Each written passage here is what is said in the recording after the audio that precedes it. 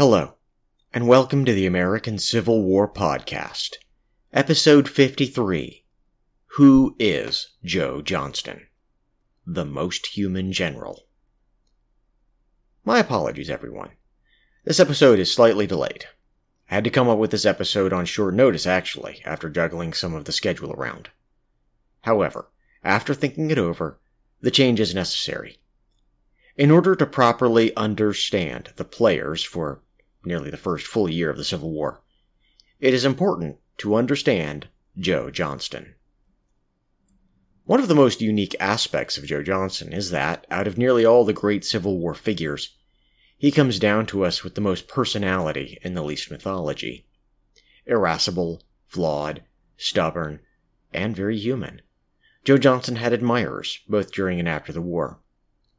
And yet, for many reasons, he never inspired the kind of blind adoration that so many ex-Confederate leaders attained. He was temperamental and prone to feuding, at least where Confederate President Jefferson Davis was concerned. Perhaps most oddly, Joe Johnston would in the end be defined as much by his relationship with General William Tecumseh Sherman and Ulysses Grant. They grew to respect one another on the battlefield, and ultimately, Sherman and Johnston especially became fast friends in the post-war period. Now, before we begin, there is one other aspect of the story to mention. Unlike many Civil War-era contemporaries, Joe Johnston had his personal papers and letters burned after his death. Though a common request, most of the time a man or woman's heirs chose not to do this, and instead kept the items for posterity. Not so with Joe Johnston, whose family dutifully carried out the actions prescribed. In his specific case, it's likely that no great scandal or deep twist of history would have been revealed by those papers. And in any case, we have many letters he sent to others, and much documentation besides. Still, we will never know what might have been written down there. So much for the future of the past. Instead, let us explore the life and search for glory and honor that defined Joe Johnston. On January 3rd, 1807, Judge Peter Johnston and his wife Mary Valentine Johnston welcomed their seventh son into the family. They named him Joseph Eggleston Johnston, in honor of Peter's old commander in the Revolutionary War. Eggleston and Johnston served in the unit of the famous Light Horse Harry Lee. All this family lore seems to have had its due effect on the developing Joe Johnston. From a fairly early age, he basked in the family's military reputation. Among other things, his father gave Joseph an heirloom sword, and it appears that the boy set his sights on attending West Point relatively early in life. That doesn't mean that education was everything to him. The Johnston family had moved out to Abingdon, Virginia, well before he was born. This is far out on the southwestern corner of the state. Education resources were a bit thin on the ground, although the family had access to the best of what was available. It appears that Joe Johnston learned the basic skills of life quite well, but unlike, say, George McClellan, he had neither the inclination nor the opportunity for advanced studies at a young age. What he did have was an inclination to explore with his brothers. They roamed all over the hills and valleys around Abingdon, eventually becoming quite hardy boys in the process. In one anecdote of childhood, he shattered a leg bone. Broken bone or no, he gave no complaint as his brothers took turns carrying him over miles of ground until they could reach a doctor who reset the bone. One aspect of this to note, too, is that his family was slaveholding. The Johnstons were well-to-do, if not exactly wealthy in the manner of planters. Joe Johnston had some fond memories of some of his slaves that the family owned. However, he personally never owned any slaves later in life. In the waning days of the presidential administration of James Monroe, yes, that James Monroe, then Secretary of War John C. Calhoun, yes, that John C. Calhoun, approved an appointment for one Joe Johnston to West Point. Presumably Johnston was overjoyed, but he tended to have such a serious and reserved presence that almost no one outside his family could entirely read him. The young Johnston, heir to his father's military career, would arrive at West Point in time for the summer training. He found a none too impressive military fortification, but in summertime the young cadets stayed in tents anyhow. There they drilled in military maneuvers and, in essence, camped like soldiers on the march. West Point's administration believed very strongly in practical military education as well as the more intellectual topics such as mathematics. One of the more curious aspects of Joe Johnston's 4 years of study was not so much that he had wild adventures, but that he didn't. The cadets were young, prone to foolishness, and even the most dutiful felt the irritatingly tight constraints of the military academy. Joe Johnston, on the other hand, received hardly a single mark on his record, and those minor offenses at that. Just about every West Pointer got a nickname from the class, half a source of pride and half embarrassment. Johnston's was the Colonel for his exceedingly severe manner. This does not mean he had no friends, however. Apart from Robert E. Lee, of whom we shall speak more, he counted Albert Sidney Johnston and Prince John Magruder as friends, along with younger cadets such as George McClellan. As a side note, Albert Sidney Johnston and Joe Johnston were not related.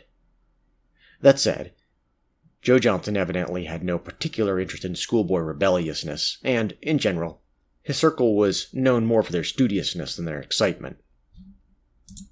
It appears that, among other things, Johnston spent no time at Benny Haven's notorious off-post tavern.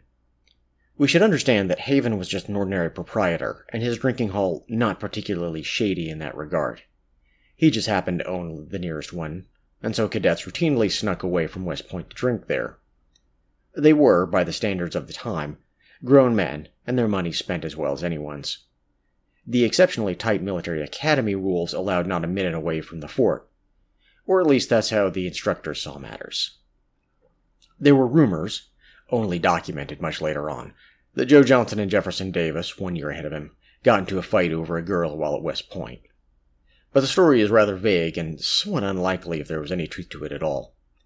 It's possible that Joe Johnston took a dim view of Davis after witnessing the latter barely survive the scrutiny of the staff when caught at Benny Haven's.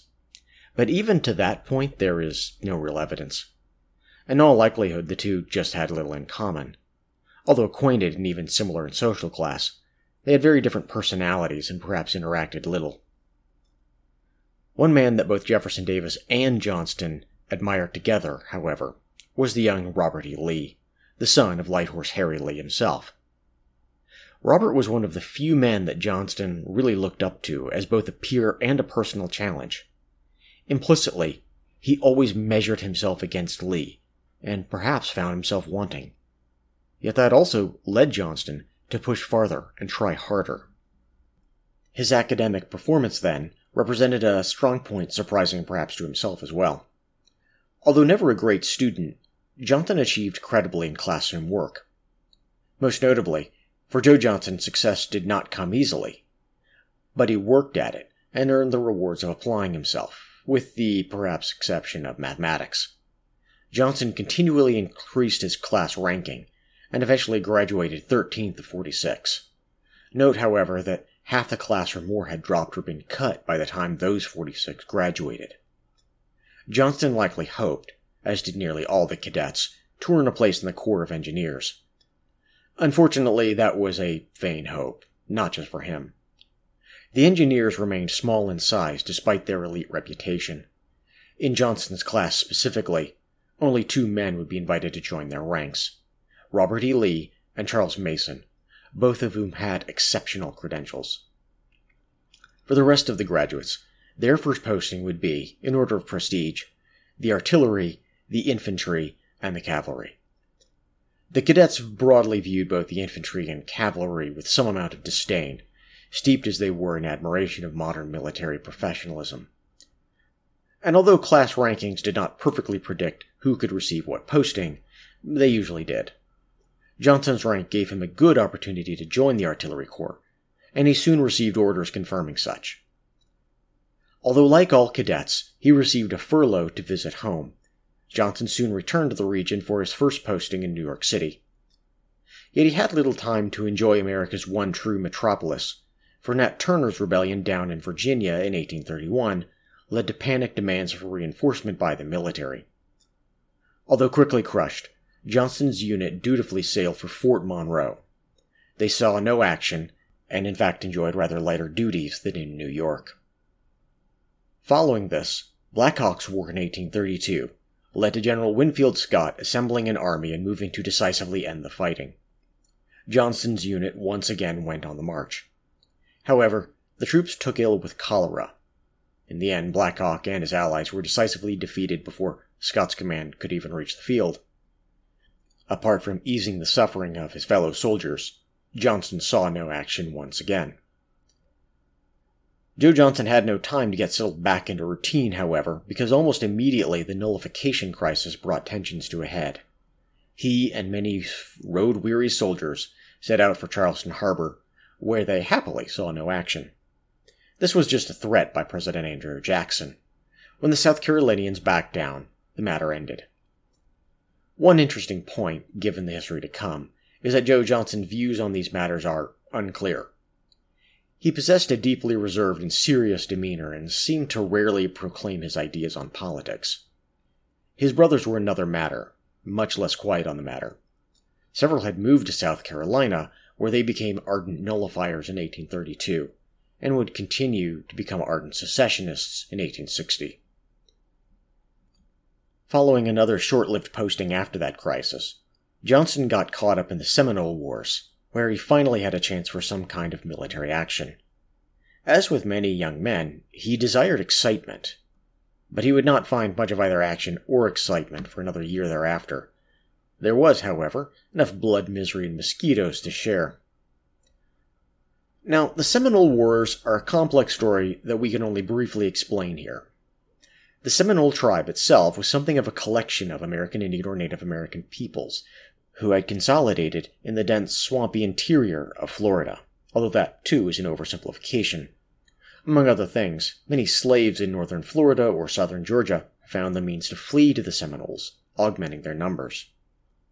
Despite the complaints from planters on this half-controlled border, the federal government mostly maintained peace, despite the inconclusive First Seminole War. The beginnings of the Second Seminole War occurred in part because of the aforementioned Black Hawk War. In the aftermath, an angry public and the perpetually infuriated Andrew Jackson pushed along the Indian Removal Act. Leaving aside the other grisly consequences of this policy, led to war down the length of Florida.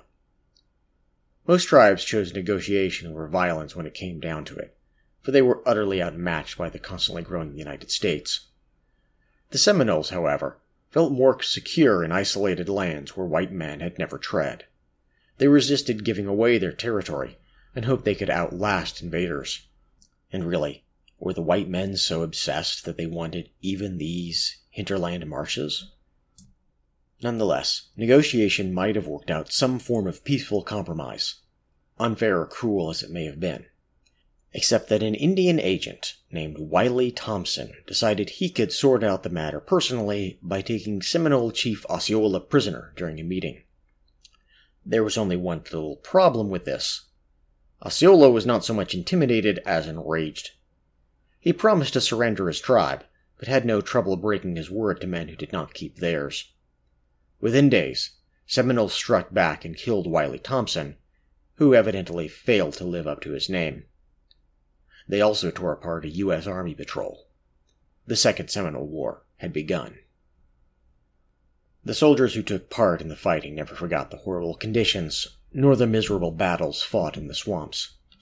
The army spent a great deal of blood, sweat, and treasure, although they would eventually win, driving one chief after another into surrender. It was also ultimately a wasteful and horrid exercise to appease a small but domineering segment of the public. Planters near Florida wanted the Seminole gone, and to recapture all the slaves that had fled to the tribe. Joe Johnston, still a lowly second lieutenant, would march in one of the main invasion columns headed by General Winfield Scott in 1836. After slugging across nearly the width of Florida from east to west, they arrived at a place called the Cove of Withlacoochee. This became Johnston's first taste of battle, but there was no glory to be had. The army won in the sense that they drove off the Seminoles guarding the cove, but they gained nothing more than this. Since the other columns failed to show, General Scott let the Seminole warriors go rather than attempt to chase after them farther inland with his worn-down force. He then set out for safe harbor at Fort Brooke. This would very nearly end Joe Johnston's career with that as his only battle.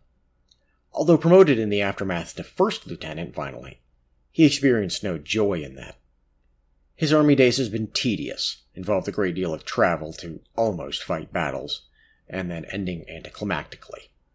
Men died around him without purpose beyond filling the graves with the ever-expanding sick list. Though he still yearned for advancement, he knew that would be quite difficult, even when the country faced a war. Although a hard worker, Johnston had not an opportunity to attract the eye of a top commander, necessary patronage in the antebellum military. Worse yet, the Jackson administration looked unfavorably on career professional officers, and had little interest in increasing their pay or prospects or the size of the regular army. They preferred to raise militia units from the states to fill ranks when needed, so the state militia officers gained the pride of rank and fame. So Joseph Eggleston Johnston, 1st Lieutenant, United States Army, resigned. He had good prospects, though, so this hardly meant the end of his opportunities. Graduation from West Point gave him the credentials to take up life as a civilian engineer, a surveyor, or perhaps some other professional role. Maybe he could even take up the trade of a planter or farmer if he could borrow some money from his family and acquire land. There was just one tiny problem. Nearly at the same moment he chose to resign, the nation entered the Panic of 1837. That blew up practically all of his options overnight. However, he did find one opportunity for adventure and little pay. The Topographical Corps, a half-military body. Johnston joined as a civilian, and would in fact return to Florida in the expedition of Navy Lieutenant Levin Powell. This body aimed to navigate along the southeastern coast of Florida, scout Seminole positions, and construct a small fortification to support the war. The Navy took on an underappreciated role in achieving victory during this period, as it hemmed in the Seminole and kept the pressure up, even as the tribe were slowly driven to surrender one area at a time. If this expedition had a weakness, it lay in the fact that most of the manpower were not soldiers, but sailors. They were unused to gun battles, and had only limited skill with arms themselves. And make no mistake, the Seminole may not have had the organization of a European battle force, but they remained extremely tenacious, well-armed, and knew a difficult landscape in great detail. The Powell expedition shipped out in small boats down the Florida coast in the waning days of 1837, putting in at the Jupiter River, today again called by the name the Seminole used, the Loxahatchee. After encountering a Seminole tribeswoman peacefully tending her cows, the expedition rather unchivalrously forced her to cooperate and lead them to her tribe. This she did, but the Americans would shortly discover that when you find the Seminole tribe finds you. On January 15, 1838, Lieutenant Powell spotted the tribe's campfires across a clearing, and ordered an attack without scouting. In dismissing the prowess of his foe, he made a critical error. The Seminole grabbed their guns, and it all turned into a bitter skirmish. Most pressingly, the 50-odd sailors more or less refused to fight. They had not the slightest intention of advancing into the teeth of Seminole bullets. Powell at first tried to get them to charge out from cover and disperse the enemy, but they declined. Eventually, as the incoming fire grew hotter, they fled back to the boats. The day was just about to turn into bloody chaos, another massacre. Then Joe Johnston, a civilian, took control of the 20 regular army men and began a fighting retreat, guarding the way and preventing the flight from turning into a one-sided rout. Johnston and the soldiers kept this up for 5 hours before they had finally extricated themselves and the sailors. In the process, they fended off numerous small ambushes and stopped skirmishers from harassing the men. Powell's force managed to leave mostly alive. He lost 5 men, and guessed the Seminole lost 8. The student of American history might note that this event looks an awful lot like a reversal of Lexington and Concord in the Revolution. Unlike that battle, however, Powell inadvertently revealed a major Seminole camp. The leading American commander for this war launched a retaliation strike and won the Battle of Loxahatchee on January 24th. That commander, the controversial Quartermaster General Thomas Jessup, earned a reputation as a treacherous but effective fighter, breaking up Seminole encampments as readily as he broke his word. The important thing for our story, however, is that Joe Johnston, the civilian attached to the expedition, received much praise for his decisive, if improvised, command. Few professional soldiers could have done better. In those 5 hours, Johnston gained more battle experience than in his entire professional military career. Moreover, the military establishment took note of his cool and effective conduct in the field. Johnston would spend a couple more months in 1838 assisting Powell, including building a small fortification in what is today Miami, and even entering the Everglades. He then returned northward and reactivated his commission in the Topographical Corps now. Johnston then took on a variety of tasks, surveying around the country for the next several years. Eventually, he settled down a bit working a desk in Washington. This allowed him to finally marry in 1845 at the age of 38. His new wife, Lydia McLean, was a well-connected woman, and the two had known each other for many years. They would remain devoted for the rest of their lives, but never had children. That said, in this period Joe Johnston began to look closely after his nephew Preston Johnston, who went on to attend West Point as well. Joseph and Lydia, however, did not have long to enjoy their marriage, for the outbreak of war with Mexico in 1846 led to renewed opportunities for Joe Johnston to earn promotion and glory. Despite becoming a brevet captain, he wanted the recognition of permanent rank, and still hungered for military achievement. Johnston would see no action in 1846, during Taylor's difficult advance to Monterey. He might have worried that fighting would end before he had any opportunity to join in, but if so, he worried needlessly. Mexico was far from beaten, and Polk's attempt to use General de Santa Anna rebounded to extend the war. In response to Taylor's slowdown, however, Polk grudgingly dispatched a second, better supplied force under Winfield Scott. Included in this army were nearly all the great commanders of the Civil War, some of whom had been in the early fighting already. So it was that Joe Johnston found himself landing on the beaches of Veracruz, now a member of General Scott's official staff. As such, he helped organize key decisions on Scott's behalf. Although not a position of personal importance, serving on the staff of a man like General Scott meant an opportunity to learn military command up close, to converse with and ask questions of the General-in-Chief, and an opportunity to seek mentorship. Joseph Eggleston Johnston enters the story of the Mexican-American War when, in late March, he personally strode forth to the gates of Veracruz under flag of truce. He bore General Scott's request for the city to surrender. The defenders declined, and the siege began. Of course, this siege was also over in days, as we've seen, and became one of the few battles in which Joe Johnston did get wounded. That's foreshadowing for later. At Chiragordo, Johnston would join many of the West Pointers in acting as scouts and, essentially, frontline combat engineers helping to guide the militia. Unlike most, he led the vanguard of General Twiggs. Unfortunately, while trying to find the Mexican position, he took a stray round of grape shot and went down, though thankfully the wounds, if serious, did not prove fatal. In the aftermath of Chiragordo, Joe Johnston would receive an extra promotion. Although still only a brevet, or field promotion, he could now call himself Lieutenant Colonel Johnston. Moreover, rather than returning to the staff or scouting, he would take command of one of the new volunteer regiments when they arrived. His particular regiment was formerly organized as voltigeurs, a type of light infantry. He would in fact earn the glory he sought alongside these men. Although we don't have time to fully explore each of the following battles in detail, some brief explanation should suffice to explain why Joe Johnston emerged from the advance on Mexico City with such an excellent reputation. At Contreras, he and his soldiers stayed under cover for hours, enduring a powerful bombardment from Mexican General Valencia, only to launch a devastating flank attack around the Mexican rear at dawn. Of some note is that in the immediate aftermath of the battle, Robert E. Lee gravely informed Johnston that the latter's beloved nephew, Preston Johnston, had been killed in the fighting. Joe Johnston had no time to grieve, however. He fought in the Battle of Churubusco almost immediately, delivering a swift and devastating attack, although a costly one that succeeded only after brutal close-range fighting.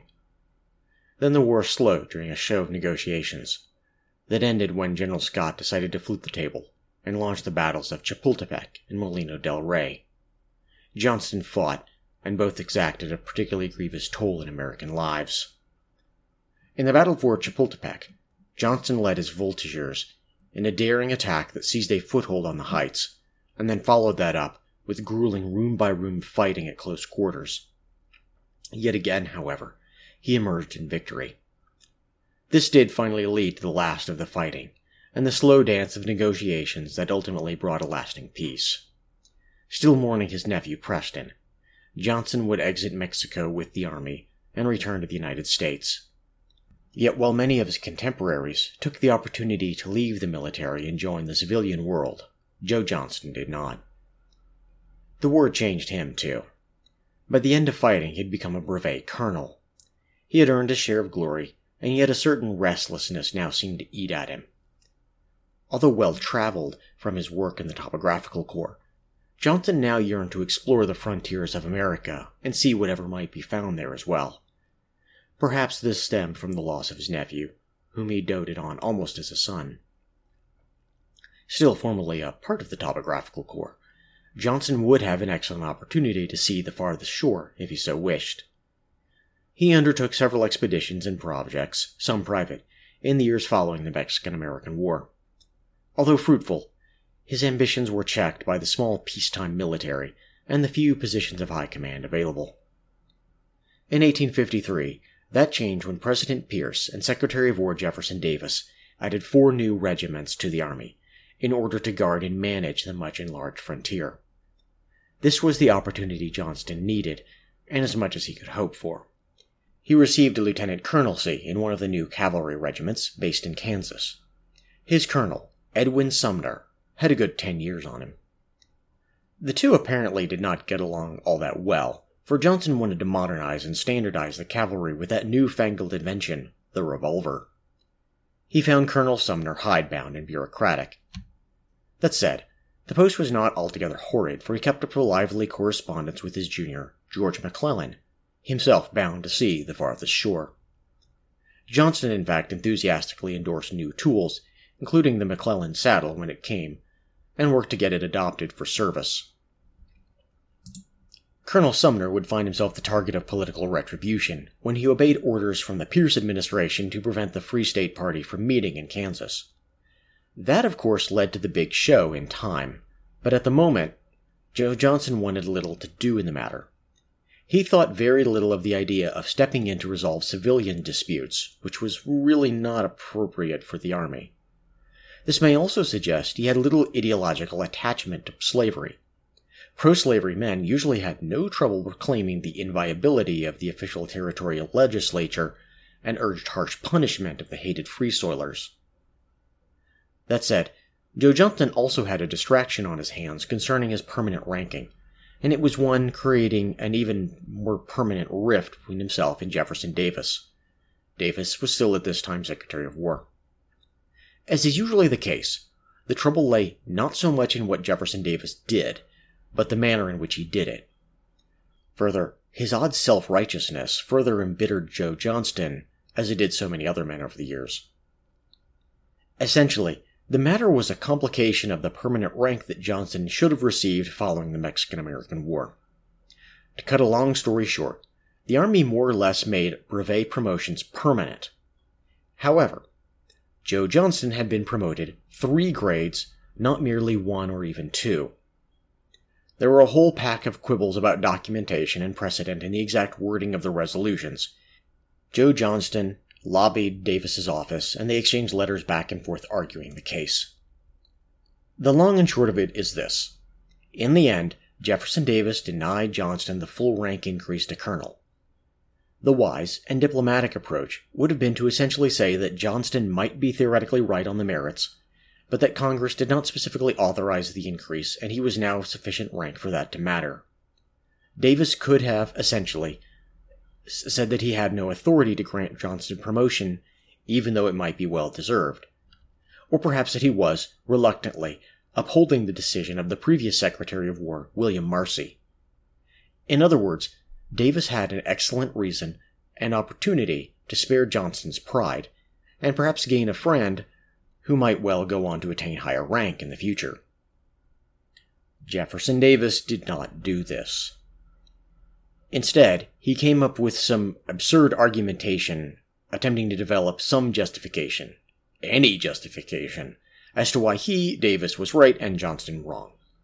In the end, Davis decided that by shuffling around some dates he could arrange it thus that Johnston could not have been a brevet colonel at the point specified, even though he absolutely was. This was just self-deception based on the bare facts, and that is the root of the trouble. Joe Johnston knew it. From his point of view, Davis's self-righteousness looked awfully dishonest. Now, lest anyone think that Johnston's letter-writing campaign to have a situation reviewed was in any way defiant, well, it just wasn't so. The War Department had to accept a certain amount of backtalk from its officers. They were few in number, rather tight-knit, and endured the ignorant and tedious Washington bureaucracy that often had no idea about conditions on the frontier, and little interest in learning. More than one officer discovered that the only way to get anything useful from the clerks was to write, and write, and write some more, until they plain tired of refusing you. Well, I suppose some things never change. That said, Johnston found he might have an ally in the next Secretary of War once the Buchanan administration took office. Yes, that means it's once again our old pal John B. Floyd. Here is the twist of it all. Floyd happened to be very closely connected to the Johnston family. He came from Abingdon, too. His sister actually married another of Joe Johnston's nephews, John Johnston. If there was ever anyone who was going to give him a sympathetic hearing, it was Secretary Floyd. Thus it was that in 1858, 10 years after the original decision, Joe Johnston became a full colonel. Now, Floyd's arguments on the matter were absolutely terrible as a matter of administrative practice or legal precedent, but Floyd never worried much about either. That said, quite a few fellow officers whispered against the promotion on the grounds that it looked an awful lot like nepotism. That appeared a fair assessment, but in truth the Army seemed to be a hotbed of influence peddling and favoritism anyway. Moreover, while Johnston had pressed his own case, he at least did so honestly as far as anyone can determine. His family and that of his wife were well connected, and he could hardly avoid it. In the end, it barely mattered. Joe Johnston kept busy in 1857 and 1858 out on the frontier charting the borders of Kansas. By the time his promotion was actually confirmed, it was nearly 1860. Then, the aging Quartermaster General Thomas Jessup passed away. He attained both fame and infamy in the Second Seminole War. But significantly, that title wasn't just for show. The position actually came with the rank of Brigadier General. And when General-in-Chief Scott offered Secretary Floyd his list of candidates, they included 4 names: Robert E. Lee, Charles F. Smith, Albert Sidney Johnston, and Joseph Eggleston Johnston. Not surprisingly, Floyd chose the man he was closely connected with. For Joe Johnston, no, Brigadier General Johnston, this represented the likely apex of his career, everything he had ever hoped and dreamed of. He had attained military glory, the respect of his peers, and a rank to be proud of. Though the Army didn't pay exceptionally well for the time, generals at least had income enough to act the part of gentlemen. Direct comparisons are quite difficult, but this is the pay of an upper-middle-class professional. If he found the office work a bit dull, General Johnston fit in well enough with the social life of the capital, and got on splendidly with the elite Southern politicians, especially Georgia Senator Robert Toombs and even Jefferson Davis. The old difficulty seemingly smoothed over, their wives kept the men in contact.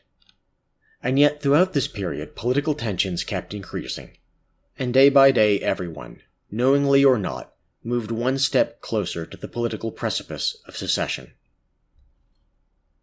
Joe Johnston agonized over this.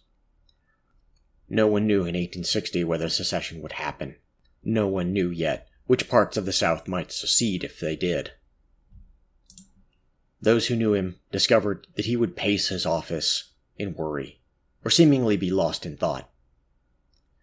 As with Robert E. Lee, however, he would side not so much with the Confederacy, but with Virginia. As Virginia went, so would her sons. and so it would be with Joseph Eggleston Johnston. There is much complexity behind this. Johnston had spent only his childhood in Virginia. After his years in Abingdon, he crisscrossed the nation in service to his country. He spent time in slave states and free states alike, and he met people from all walks of life, and many ethnicities, and bore witness to a constantly changing country. He counted Whigs and Democrats among his lifelong friends, though few Republicans. He was, in short, arguably a man of his country, and not merely one section.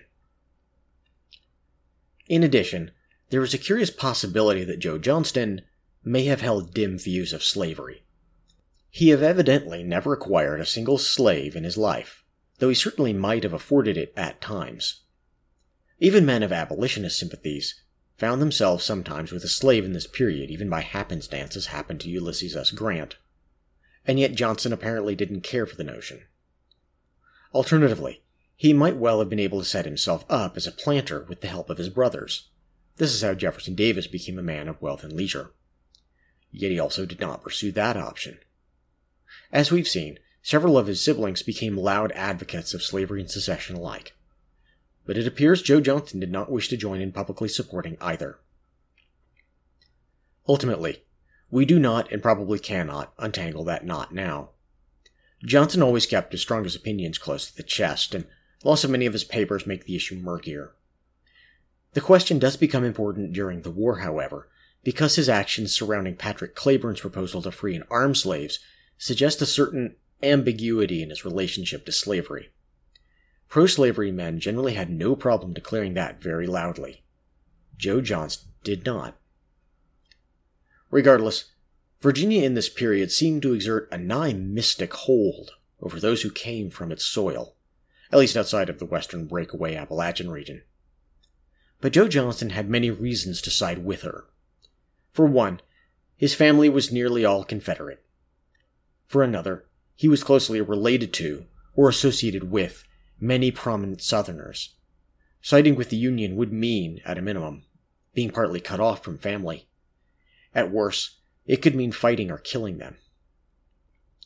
So, for better or worse, Joe Johnston, who had fought so long and tenaciously to attain his high rank, surrendered his commission and went home, sort of. He had no intention of staying out of the matter, however, and would soon present himself to newly appointed Confederate President Jefferson Davis. One way or another, he would get into the fight if there was fighting to be had. And that is why he donned a uniform of cadet gray, and was leading troops under a strange new flag, trying to maneuver against Harper's Ferry and Manassas simultaneously in 1861. In our next episode, we will go on and list the woes of Joe Johnston and his problems on the Potomac. Thank you for listening. This has been the American Civil War Podcast, and I hope you'll join us next time.